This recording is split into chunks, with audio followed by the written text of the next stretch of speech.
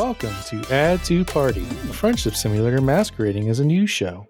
I'm your host, James Hartwell, and I'm joined by Andy K, and I'm joined by Derek Costio. Good evening, gentlemen. Good evening. You know, we were just talking about food, and now I smell food. I think we manifested food. But the problem is that the only wall I share here is someone's bathroom, so maybe they just have, I don't know, delicious byproducts. I don't know, but I figured I'd share that. Actually, speaking of my neighbor, hopefully he can't hear me. Question for you guys. A scenario of what would you do? I was doing laundry, and I'm still not at my every week schedule, but every other week I'm starting to get better at. And I was doing my laundry, and as a single man, I think every other week is perfectly fine. I thought you were saying you and Charles do your laundry every week. Yeah, but there's nothing wrong with doing it every other week. Oh, well, I was pushing it way further than that. Let's say I prepared myself for longer, but now I'm trying every other week. But regardless, as I was putting in the washer, I noticed my neighbor's door was slightly ajar.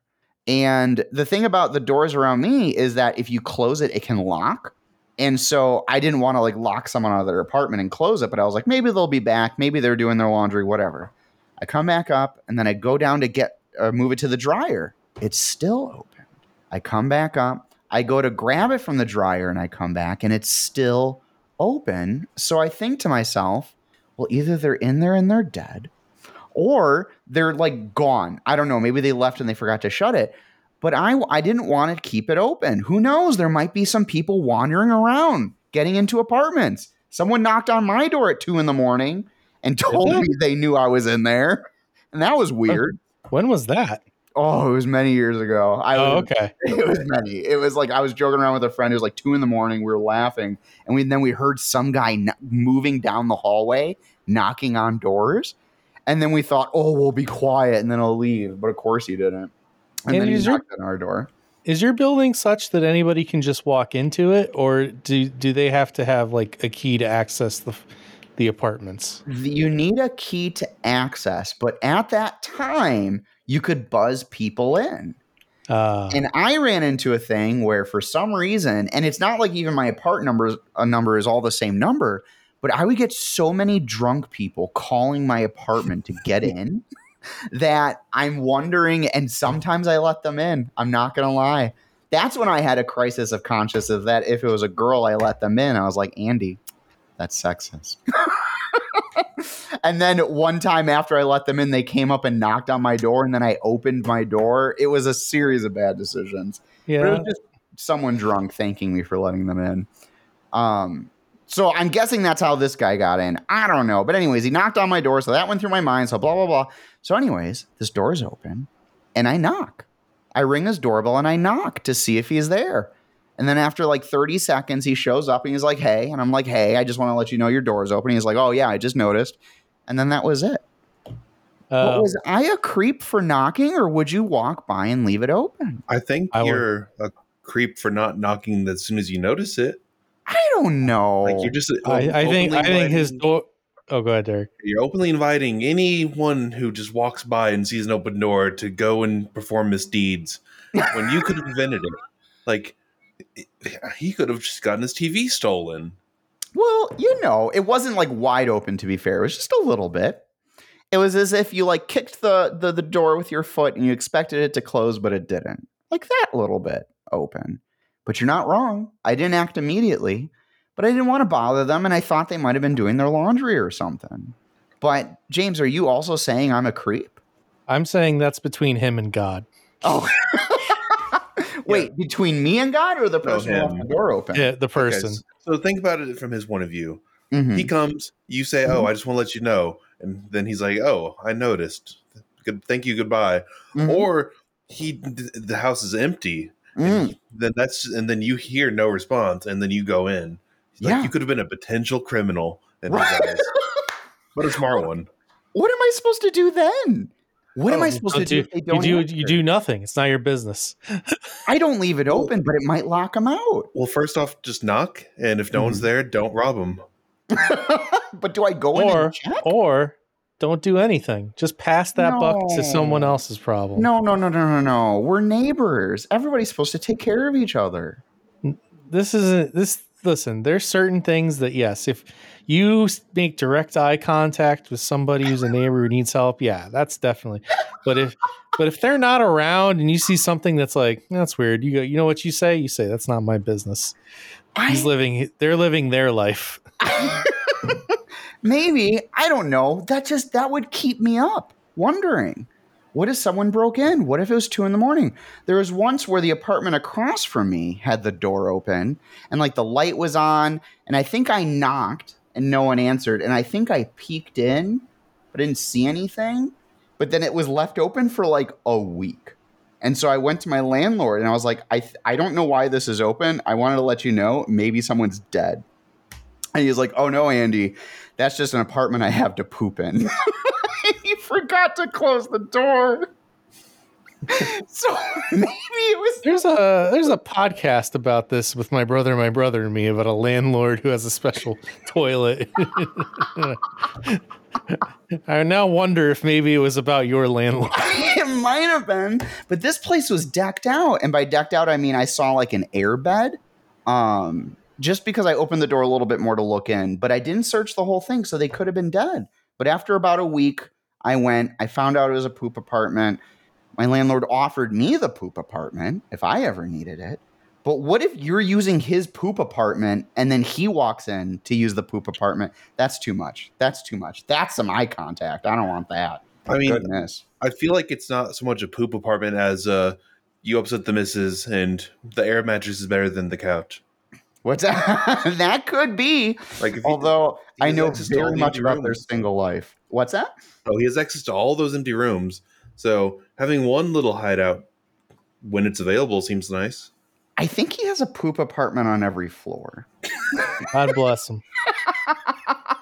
I'm pretty sure he does. But anyway, so there is a time, and so maybe I carry that guilt that someone could have been dead for a week across the hall from me, and I just didn't want someone dead that night. Andy, let me tell you something. And I think I've told you this story before, but I never told it on the podcast. Ooh. Which is when I was living in a less than savory part of the town.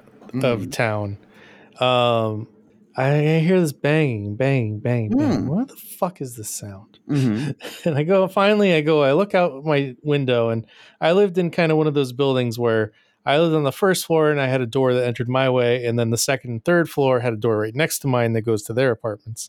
So I look out my window, and on the patio, I see a man with a crowbar popping open the door to the second floor. No. Like I look through the window as he gets it open and goes inside. No. And I just went, motherfucker, now I got to do something. Yeah. Like that's the level of like, this is where I probably wouldn't have done anything, but I saw that and I went, all right, well now I have to. And let's also be clear, even the police, I called 911. The police were like, by the way, if you want to pretend you didn't call us, you do that. And I'm like, no, I know. Trust me. Oh, really? You don't snitch. You don't snitch. I came out and I was like, oh, what's all this about? Well, I'm glad you called then. But so if you only heard it, you wouldn't. Granted, if I hear something, I just ignore it. And I'm like, ugh, must be a car. Oh, it was really close. It was just like a loud banging. I'm like, fuck is going on?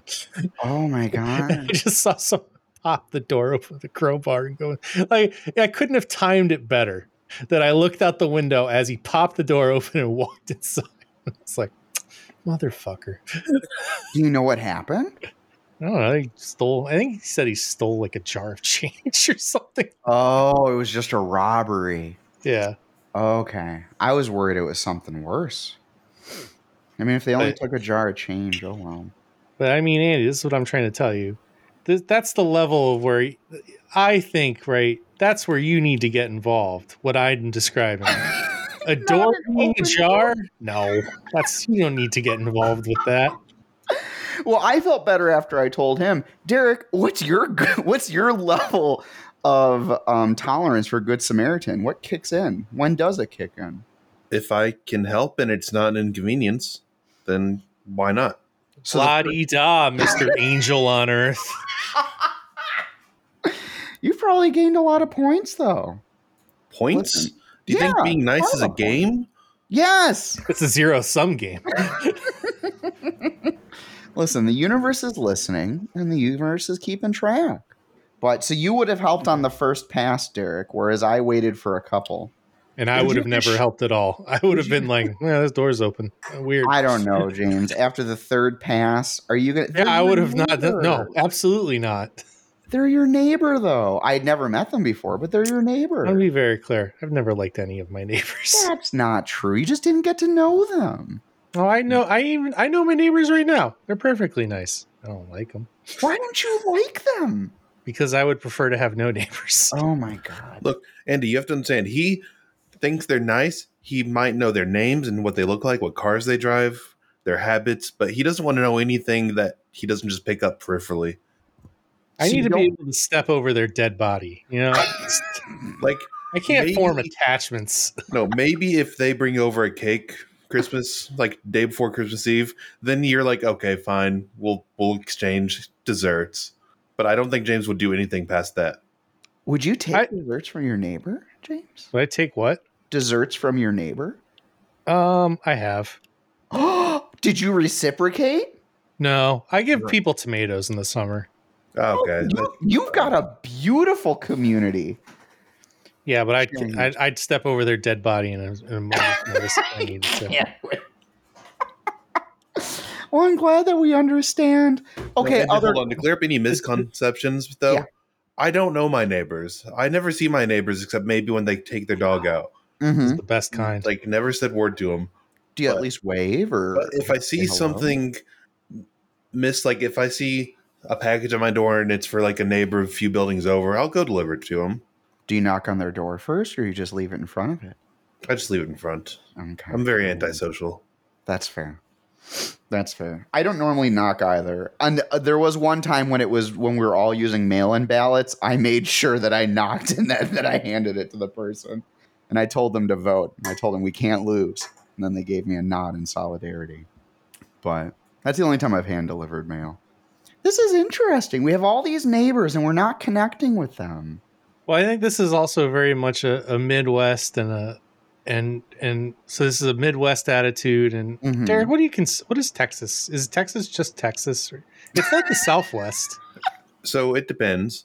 I've lived in the suburbs where we exchange desserts every Christmas. No. But I mean, like, Andy lives in the Midwest.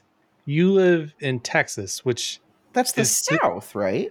I get. Well, I attribute the South to being like this, which is like Alabama, Louisiana. I think Texas is the border between South and Southwest. Yeah, right. It's its own thing. I guess, yeah. So I was just thinking about that. There's no way. Yeah, but just difference of opinions in these regions. I come from the cold, barren Northeast, where, listen, we're all in this together, but it's also a zero-sum game. You have to be willing. You have to be willing to burn the dead bodies of your neighbors for warmth. No, we need to move through the world with kindness. No one said, Andy, you ever heard the thing too, right? Like East Coast people are nice but not kind, and West Coast people are kind but not nice. Oh, yeah. No, I don't know if I've heard that. East Coast people will just wordlessly help you as much as they'll. Just as much as I would spit on your grave, I would also help you without a word and expect nothing in return. Sure. West Coast people be like, oh, I wish, I could. Oh, what a shame. I wish I could help. Sympathize. Thoughts and prayers. Just a lot of performative kindness. I hear that. Well, us in the Midwest, all right, we're doing both, okay? We're letting neighbors know that their doors are open. But I don't want to be friends with my neighbors. Maybe that's just because of my age. I don't know. It's one of those things too where you see it on like television shows where it's like, oh yeah, the neighbors are coming over. We're gonna play games and stuff like that. I'm like, what a weird relationship. I used to have that in my building. Actually, I've been friends with people in my building before. Until he left you. Yeah, well, all of them have left now. But I had different, and it was wonderful. It was actually kind of the best because you get to hang out and then you get to go home. It's the best of everything. But I've often had a thought where I could potentially have a neighbor who would be my best friend and I would never know it because I would never engage with them. What a haunting. Is that haunting? Is that the right word? But you're right. You could be living next to your best friend. I mean, my current neighbors know, but No. no, I know enough about them to know no. But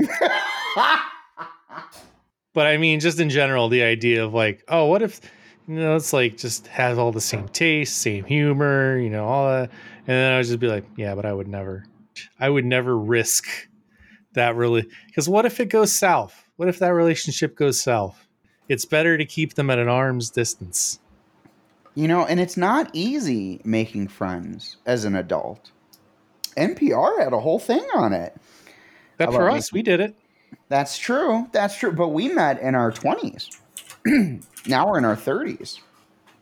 That's right. And I don't need to make friends anymore. That's fair. Or you could make some more. That's not true. There's more friends out there for you. Man, I have enough. What's that? That's I kind of feel that, actually. I kind of feel that. But what about you, Derek? Do you have enough friends? Yeah. It depends. Like, it depends on how many weekly events I've got going. Some weeks I've got too many. Some weeks just enough. So yeah, I think I've got enough friends. It's beautiful. That's what you want. We're living full, actualized lives, Andy. We are. And honestly, there's an epidemic. I think it's been declared an epidemic that people don't have enough friends. It's a real thing. Oh, yeah, for sure. I shouldn't laugh at it. I mean, we need more humans. No, it is a real thing where it's like people don't, because it is hard to make friends as adults. And even though you say like we did it in our 20s, I think even people in their 20s still struggle to make friends. Oh, absolutely. We're lucky as nerds that we get to have different hobbies to share and bond over. Imagine if your only hobby was Netflix. Yeah. Okay, first off, Netflix is not a hobby. Watching TV is not a hobby. I agree. It's not. I don't know about that. Being a cinephile is a hobby. Is Netflix a cinephile? Is rewatching The Office a cinephile? Listen, there are levels. If all you're watching are current new releases or the last few years, I don't consider that a hobby. Like, I don't think you get to be the arbiter of what is a hobby and what isn't. Because you're taking face value what is created just to get views in the current year, while compared to that was the exact same intention back in the previous decades, but there was a higher instance of creators truly having a passion and a vision and wanting to share with others. Like let's compare John Carpenter's The Thing with the post 2000s The Thing. Would you consider them equal? I've never seen the new one. I haven't seen both. Well, for someone, it was their first movie, Derek. Was The Thing his first movie? Huh? I don't know. But I can respect someone who respects the lineage of current cinema, like how it progressed, and what they did lacked back then, and what we've lost since. We only have 3 stories this week, so I'm going to vamp for a little while. What do we? That just made me realize something. What's the first movie you can consciously remember seeing? This might be tough. For me, it's Pinocchio. Is it really? I think they re-released Pinocchio into theaters at one point, and my babysitter took me and her kids. Aw, that's so sweet. That's the first movie I can consciously remember seeing. So in the movie theater. Okay, I didn't watch a lot of movies in the theaters as a child, but there's 2 that I can't say for sure which one was first. It was either Gremlins or Chucky. Jesus Christ, Derek. Yeah. How old were you? I was like 4. Jesus Christ, Derek. Yeah. You're like my cousin whose father took him to see Alien when he was like 4. Yeah. No, my mother loves those horror movies. So some of my first movies were Chucky, Gremlins, Bride of Chucky, Texas Chainsaw Massacre. Oh my God, Derek. Like just a bunch of 80s horror films. Not to step on your answer, Andy. Derek, do you know that I have a crippling fear of Chucky? Really? Yeah, I did not. I have a crippling fear of Chucky. Now, when you say crippling, walk me through that. What happens? I cannot watch anything that contains him. Even the goofy ones. There's not any goofy absolutely ones. He terrifies me even to this day. Wow. Do you know why? I don't know.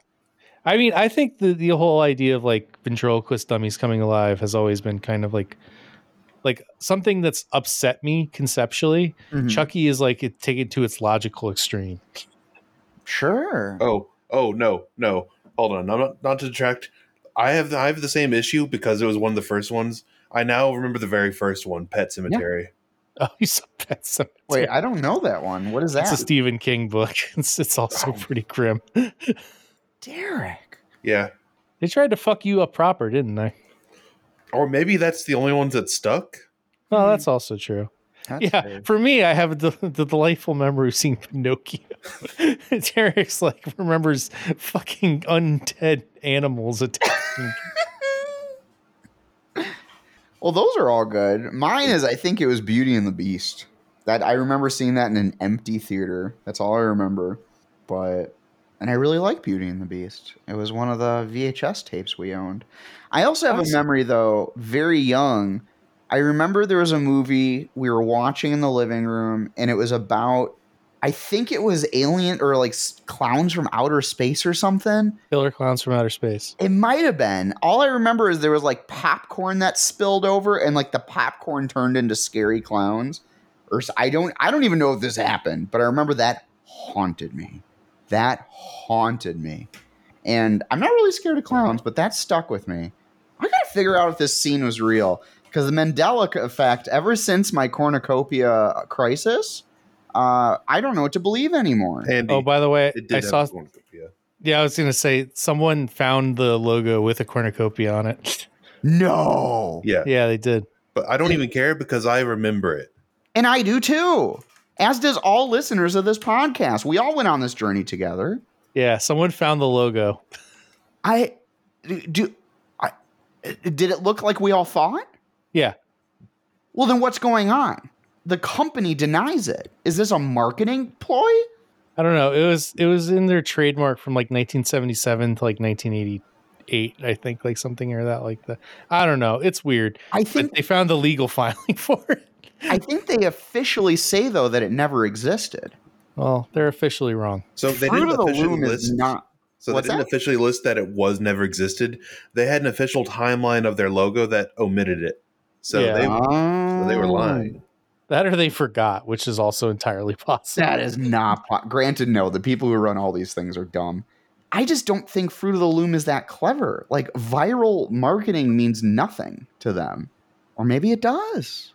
I don't know. I was reading about all that Stanley Cup stuff going on. And the boom and bust of viral marketing. It's a big thing, and you can make a lot of money. The guy who did Stanley stuff did Crocs. He made Crocs popular. Oh, really? I didn't know that. He was the Crocs, like the resurgence of Crocs, and then Stanley bought him. And then okay. I was like he founded Crocs and Stanley. Like what? No. Okay, I was about to be like, whatever this guy does next, I'm going to invest in it. So he's the guy behind the Croc headlights and snowplows. Oh, okay. Oh, yeah. I don't know, but he knows what he's doing. I'm trying to find this popcorn. I don't know if it exists. Well, speaking of viral marketing, yeah, let's talk about the most viral property on the internet, and that's Palworld, baby. Yeah, it is. So we talked about Palworld forever ago. This is the Pokemon with Guns trailer that got released, I don't know, a year ago at this point. A long time ago, yeah. Yeah. And it came out in early access this past Friday. It is free on Game Pass. It is $30 on Steam. And it is now basically the biggest game in the world. Palworld has sold, in its first 5 days, Palworld has sold 7 million copies. Sold, not Game Pass. Sold. Yes, sold, yes. This is only for Steam. This does not include any additional sales on Xbox or Game Pass. And that roughly translates to about $189 million in Steam sales. Man. From a small indie studio. I don't actually know if they're a small indie studio. They have a decent amount of money. I think they invested about $10 million into Palworld. Are they backed by like some Chinese investment firm? They might be. Or is this a scrap roots kind of thing? I don't know. I think we talked about that before, like with like Dave the Diver or whatever. Yeah. Like, oh, look at this indie studio. And like, I don't think anyone's necessarily calling them an indie studio. Second to just about Palworld taking over the world. Palworld also broke Counter-Strike's all-time concurrent players peak at 1.8 million, and is now the number 2 most played game on Steam ever, behind only PUBG, which holds the record at 3.2 million, which is wild. Yeah, I don't think may never get broken, honestly. Now, when you said Counter-Strike, was that Counter-Strike 1 or Counter-Strike 2? Okay. And just looking at it right now, as of time of recording, let's see. There are currently 1.09 million people playing it. That's crazy. That's crazy. And actually, its all-time peak has actually got even higher than that. Now that I look at the Steam DB, it peaked at 2.01 million people playing 13 hours ago. So it's still number 2, but it's even more firmly secured that number 2 spot. And it hasn't even been a week. Yeah. It hasn't even been. Now, James, did you see that press email come in from a company that said that they have a game that is a less controversial Palworld? Well, let's talk about Palworld too, I guess. So Pokemon with guns, right? That's what we said. But what it is it's really an Ark or a Rust or a Minecraft, sort of, or 7 Days to Die. It is a survival game where you acquire resources, use those resources to build new technologies, and then those new technologies allow you to acquire other resources, which then allow you to build other new technologies, and so forth and so forth. And you're omitting the slavery, though. Well, I was about to get into it. What makes Palworld different than those other ones that I mentioned is that they contain pals, legally distinct Pokemon. In some case, not so legally distinct. There's a couple that are like fucking ripped straight from Pokemon. Oh wow. But yeah, you can capture pals in these little pal sphere balls, which are not Pokeballs, they're pal spheres. And once you capture them, you can kind of put them to work on your base, and they will do things like chop wood, gather materials, mine, craft arrows and other things. They will guard your base, because if occasionally there will be raids that attack your base. And you have a fairly infinite amount. The only thing that limits the amount of pals you can capture is the amount of pal spheres you can create. So again, that's part of that cycle of gathering resources so you can make more pal spheres, which will then allow you to capture more pals. And the more pals you get, the more you can automate things at your base, which allows you to get more resources. You can make stronger pal spheres, which allows you to catch bigger pals who can do more things. It's pretty fun, honestly. I played for it for about I don't know, I want to say 10 hours. Oh, nice. Yeah. I'm getting a little burned out on the survival genre. So I will say one nice thing is they give you access to the server controls right off the drop. So if you want to go be like XP to 3 times, item drop level to 3 times, you can adjust that to like really take a lot of the grind out of it. And I did. The only thing they don't have an option for is to like increase crafting speed. If they did that, I think I would have played that game a lot more, because the crafting speed's a little low, but it's a stat on your character, which is why I think you can't just server wide make it go faster. Yeah, but isn't there like an end goal for a playthrough? Like you go through a boss. It is in early access, but currently the tutorial quest line has you going to fight a raid boss essentially, and they're very strong. Like I think you probably need to be level 40 or 50 in the game.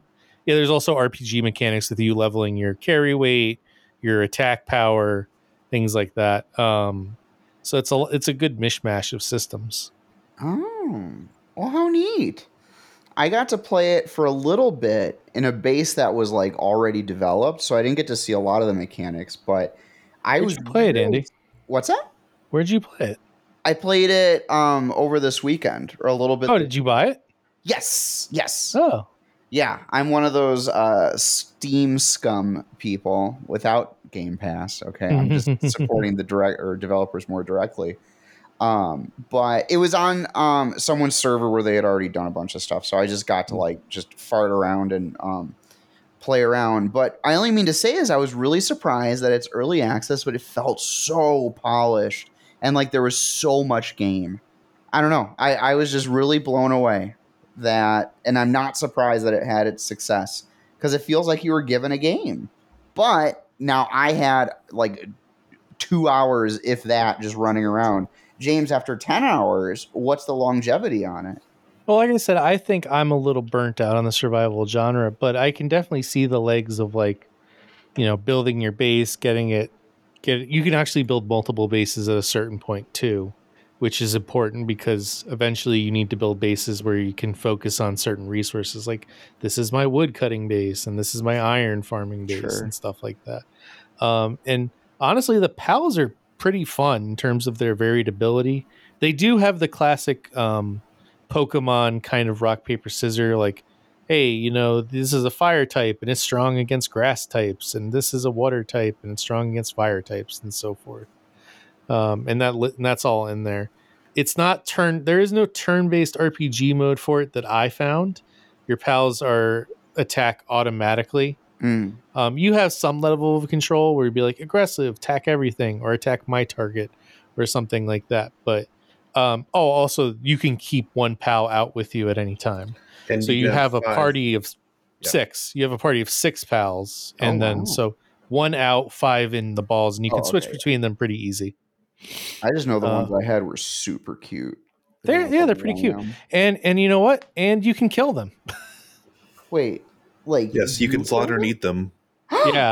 Yeah, that's Palworld also kind of links into the weird slave, like Derek was alluding, the weird slavery aspect of what a Pokemon a Pokemon world really gets into, where you have these semi-sapient creatures and you're capturing them in balls and making them do your willing. I mean, even in the Pokemon world, they talk about like people eating slowpoke's tails and other stuff like that. So Oh, like eating sure. Pokemon is not that weird a concept, but in Pal World, you can craft a butcher's knife to butcher excess pals and then then cook their meat and feed it to your other pals. No. Yeah. Oh yeah. 100%. Andy, can I make this even weirder for you? Yeah. There are humans in the game. You can capture humans in your pal spheres That I and heard. put them to work on your base. And That. eat them. And they also at the same time can be butchered and ate. No. Yeah. Wow. Are they like a special kind of meat too? I don't know. Because gosh, even oh my goodness. I did capture someone, but I didn't get to the point where I made the butcher knife. So That's brutal. But hey, you know what? They're leaning in. Okay. They're pushing boundaries. And I'm happy for their success. God, 7 million in like 4 or 5 days. yeah. People want this game. Well, that's And the thing. People, yeah. There's a lot of talk of like, this is the adult Pokemon that people have been waiting for. right? I'm going to disagree hard with that.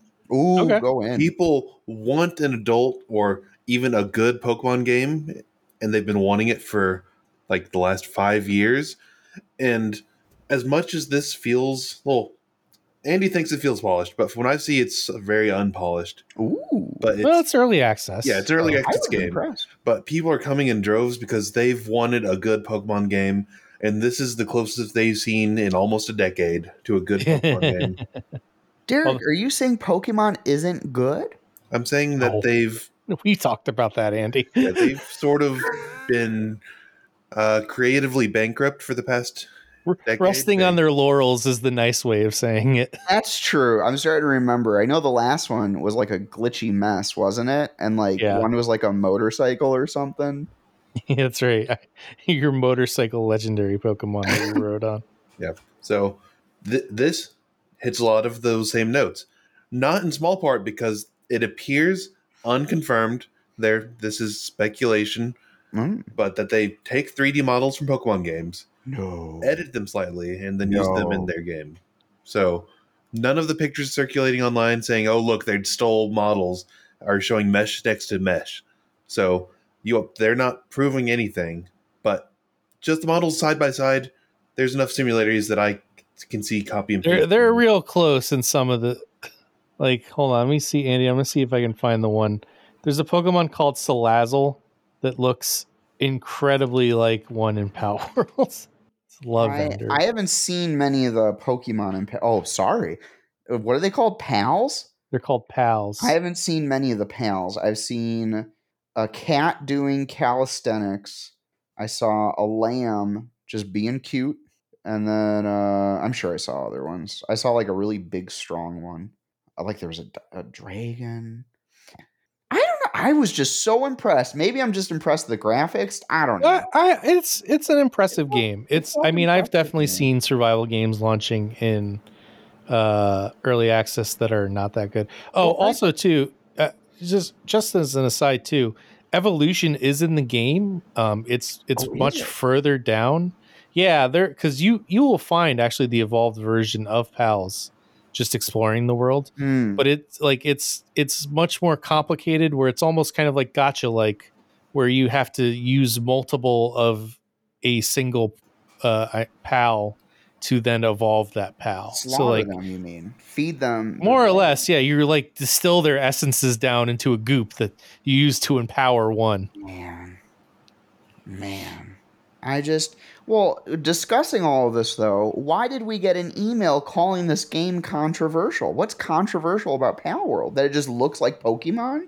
Well, I think there's that, and what Derek and I were talking about, where it kind of leans into the forced labor aspect of the Pokemon world, where you can slaughter them and capture humans and all that. Like, they're kind of not pulling the punches of being like, and use guns too, right? That's where you true. you can have them using like machine guns. There's a turtle Pokemon that you can load into a pal. A pal into a bazooka and fire. Wait, what? Yeah. Oh, they're having fun.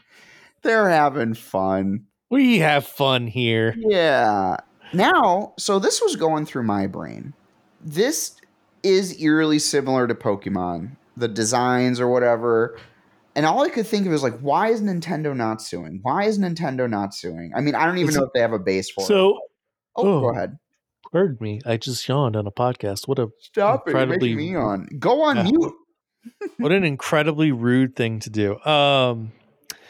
So there's two distinct levels for copyright and trademark infringement. Oh. Copyright is a little more murky, but in this, I would say Palworld doesn't really pass any of the bar for copyright, because it's not a turn-based RPG. This is also like, it's not using any of the intellectual designs of Pokemon or the language of Pokemon. So it's all legally distinct. But can't we confuse it for Pokemon? That's the thing. And from a trademark perspective, right? Sorry. That's where it's like, no, it's fine. And from a trademark perspective, that's where it's like, are you trying to confuse the consumer into thinking your product is the other company's product? But in that arena, Palworld is still very different than Pokemon. Like, I don't think you could play the two games and say this is Pokemon. Yeah, but if grandma goes to the store to buy their kid a Christmas Pokemon, they're going to pick up Palworld. Well, I guess in the same way of like, is Digimon a trademark infringement of Pokemon? No. Digimon looks so aggressive, though. Well, so does Palworld. No, the pals are cute. They are cute.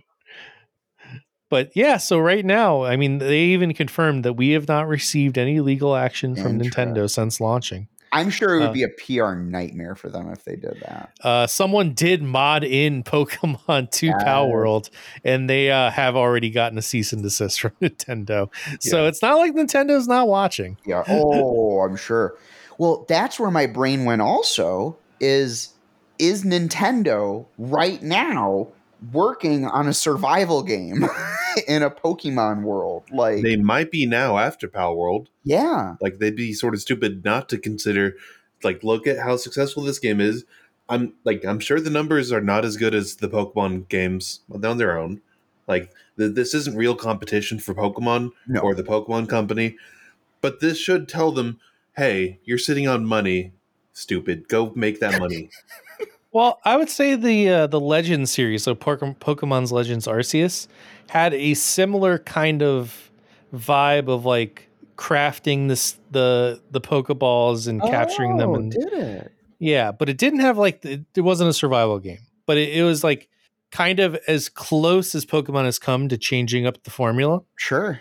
They included a lot of that in Scarlet and Violet, but Arceus is kind of the closest analog, I think, to Palworld, and even then, it's not that close. Okay.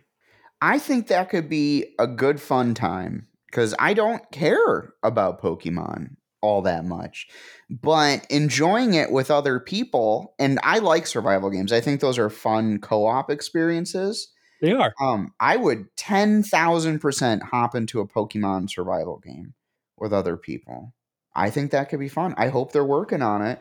But you know what? It's probably going to be a big buggy mess.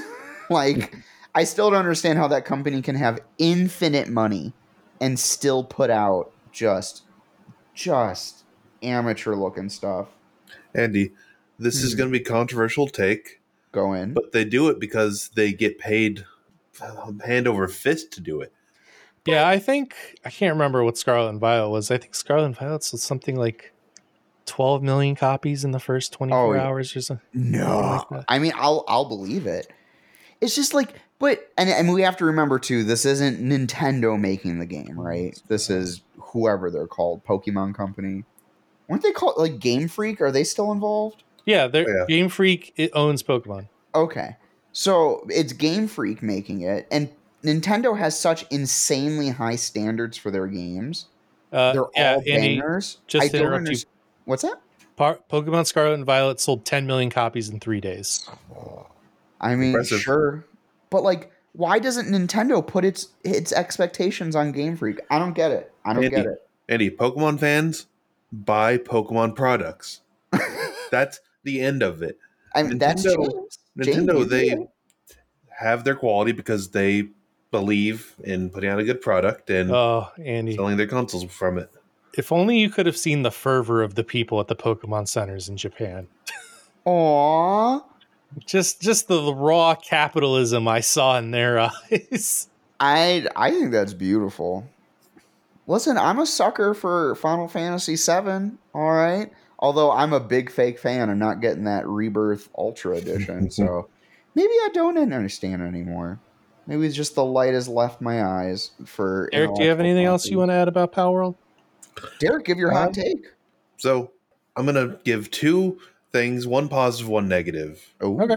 Negative, it uses Epic Game Services, so I'm never gonna buy it. Huh? But it's on Epic. Is there is a lot of false allegations that they're utilizing AI generated art. None of it's founded. If there's proof, I'll change my mind. But while their CEO is pro AI use in video game development, they're very open on it from their past projects. So, like, until I see proof, I'm not believing anything. It's a bunch of people who are just angry that this game is successful and it potentially did steal assets from Pokemon. I would believe that, but I don't think it's AI generated. Yeah, I don't think it is either. It definitely feels like they copied their homework, like with some of that stuff. Like, I'm not surprised. But Derek, you're holding back on your biggest hot take. What's that? That Palword's popularity is owed to VTubers exclusively. We brought this up before we started, but there was at one point in time 16 different VTubers streaming at the same time to a very large audience, and actually currently VTubers are streaming to out of like, what was it, one VTuber streaming to a lot. So that high number that we saw just today of that 2.1 million, it's going to go up after today. Oh yeah. Yeah. Oh yeah. A crony wasn't one of them, by the way. Shame. We'll see this weekend. I'm very curious if they'll hit a higher concurrent this weekend. Oh, I imagine with the fervor it's had this week, I just keep hearing about it. By the way, too, remember we were all like, Baldur's Gate 3 breaking all these concurrent records. It was doing 700. I think its concurrent peak was like 700,000. I mean, yes. Which is still good. Yeah, let's be clear. Nerd game. Yeah. Like, this is something that, like, your parents could, like, a kid could play and then just not show their parents when the guns show up, right? But when you're looking at the box art, actually the box art has the lambs holding the guns, so what do I know? But it definitely seems like it has a broader audience. I don't know. I think it's cool. I think it's great that it's being successful. We'll see where it goes. Palworld isn't the only big game coming out this past week. That's right. We got 2 bangers coming out tomorrow and Friday. Let's start with Tekken 8. Yeah. So we talked about our Tekken 8 experience from PAX West, where we had a great fucking time playing it. Sounds like everyone else has, currently sitting at a 90 on OpenCritic, with 97% of critics recommending it. Lewis Parker at Eurogamer gave it a 5 out of 5. Tekken 8 is a marked improvement over Tekken 7 and a perfectly executed balancing act, keeping older players happy while revealing its trademark freedom to newcomers. Ronnie Barrier at IGN gave it a 9 out of 10. Tekken 8 is an incredible evolution for the series with tons of single-player content, an excellent suite of training tools, a great online experience, and exciting new mechanics that make Tekken more dynamic than ever. Wow. Yes. Okay, I was listening to a couple reviews of Tekken 8. So we, obviously we only played like a demo where we could just fight each other. Some other things I've heard reviewers talk about is they have like these training modes where they'll actually show you fights. They'll show you fights that you did. Like they'll capture like a match or something like that. And it'll actually be like, oh, hey, you could have punished this right here. Like you could have executed this combo and you would have actually really like taken over the match. And on top of that, you can jump into that stored match at that point and try to do the thing it's telling you to do. That's crazy. Yeah, which I'm like, what an amazing ability to like learn the system. Oh yeah. They really want to hit the competitive market. Well, I think they're trying to just expand the market in general. So Sure. This may be repeating what y'all said on the post PAX review, but they have 2 general input settings. One, classic, which is where you do your quarter circle, button press, etc. And then they've got a more simplified modern one, which gives no advantage. It just makes the inputs a little bit easier. And, I'm not a fighting game player, but I smoked the one fighting game player in our group 3 in a row. Okay, so using baby mode. So don't call it baby mode. That you sound like an old classic fighting game player who's upset about it. So, it lowers the barrier of entry. There's advantages to using either one, but I'll probably use baby mode when I play it. But it makes it a lot more approachable. So and this is coming from a man who owns a fight stick. Yeah, but when I first started playing fighting games, it was like Dead or Alive 4 and that era. I struggled to even perform combos, and I had to practice, and that wasn't fun. And I had a long period of not having fun before I could have fun with my friends. I feel with this game, your friends can call you. You can play a few rounds, and then you can have fun. Yeah, that's a good way to put it. Because you got to work. Well, good on it. I think that's great. I'm looking forward to playing it. Like, I do really want to play Tekken 8 again. Are you a Tekken person? Honestly, I was never a Tekken I would play when I wanted to mix it up when I got tired of Marvel vs. Capcom 2. Sure. At the arcade. Yeah. I would go play Tekken for a little while because the line wasn't as long. But I never was like quite good at like fighting in a 3D space was always a lot more difficult than it was fighting 2D. But I don't know. I've always had kind of a soft spot for Tekken and its weird ass story. Sure. where people just be throwing people off mountains and volcanoes left and right. And there's a bear. I just remember the bear. Andy, the bear was trained by the ultimate bad guy. Oh, really? Yeah, and actually, what's funny is apparently in this current version of it, his name is Kuma.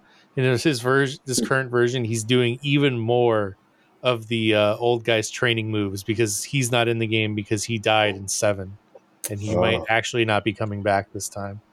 Oh, so they just brought over his moveset? Some of They it. brought out like a version of his moveset. God, I love it. Wasn't there like a dinosaur too? I think in one of them. No, No, there's the lizard man who had like some kind of semi-stealth. yeah, I vaguely remember that. Oh, wacky I remember Tekken. that from like Tekken 7. But Well, mhm. Well, the game that's going to keep me from playing Tekken 8 is the other game that's getting released this week, and that's Like a Dragon Infinite Wealth. Currently sitting at, again, 90 on a Man. 90 critic average on Open Critic, Man. with 100% Gosh. critics recommending it. Oh. I can never say his last name. Tristan Ogilvy at IGN gave it a 9 out of 10. Sprawling, enthralling, and packed with dynamic brawling. Oh, Tristan. Like a Dragon Infinite Wealth isn't just the best turn-based Like a Dragon game. It's one of the greatest games in the entire series.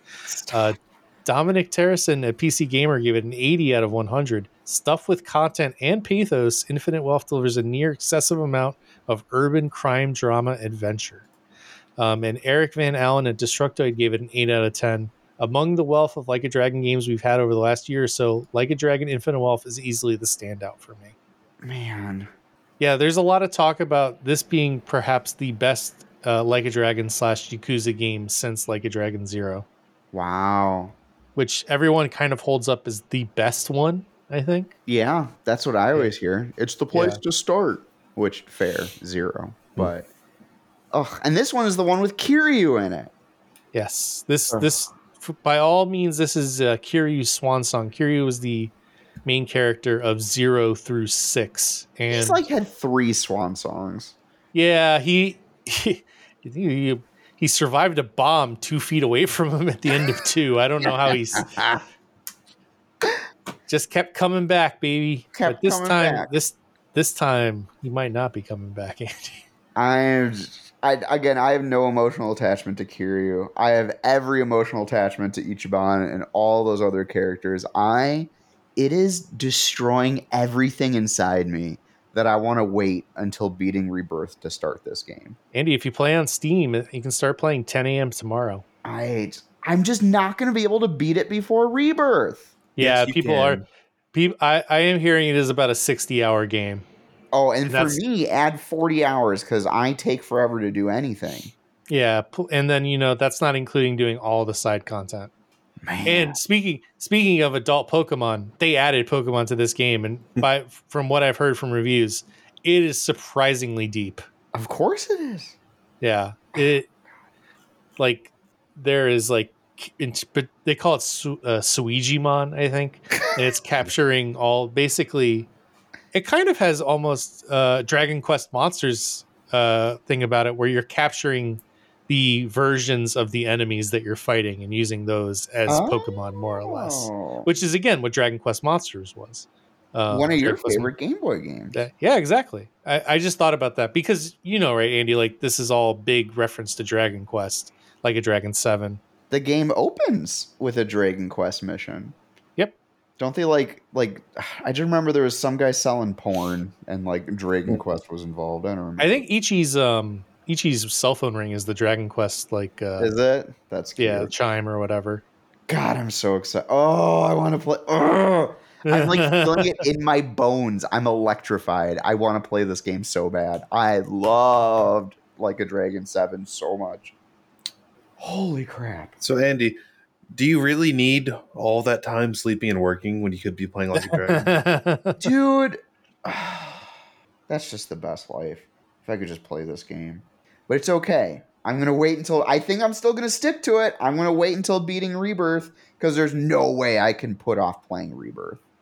Like, Well, Rebirth's also going to have like weird spoilers that you're going to have to find out immediately. Yeah, I'm worried more about Rebirth's story and being at the cutting edge of it than I am with Like a Dragon. Plus, I think Like a Dragon, I'll be able to avoid spoilers more easily. Yeah. But I'm thrilled this game is good. Not for me. I'm going to tell you everything that Don't you dare. Don't you dare.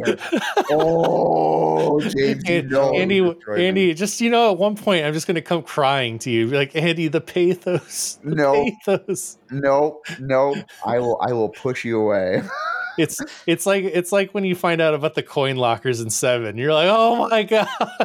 Wait, the coin lockers? Remember how the 2 babies? Oh, yeah. That's right.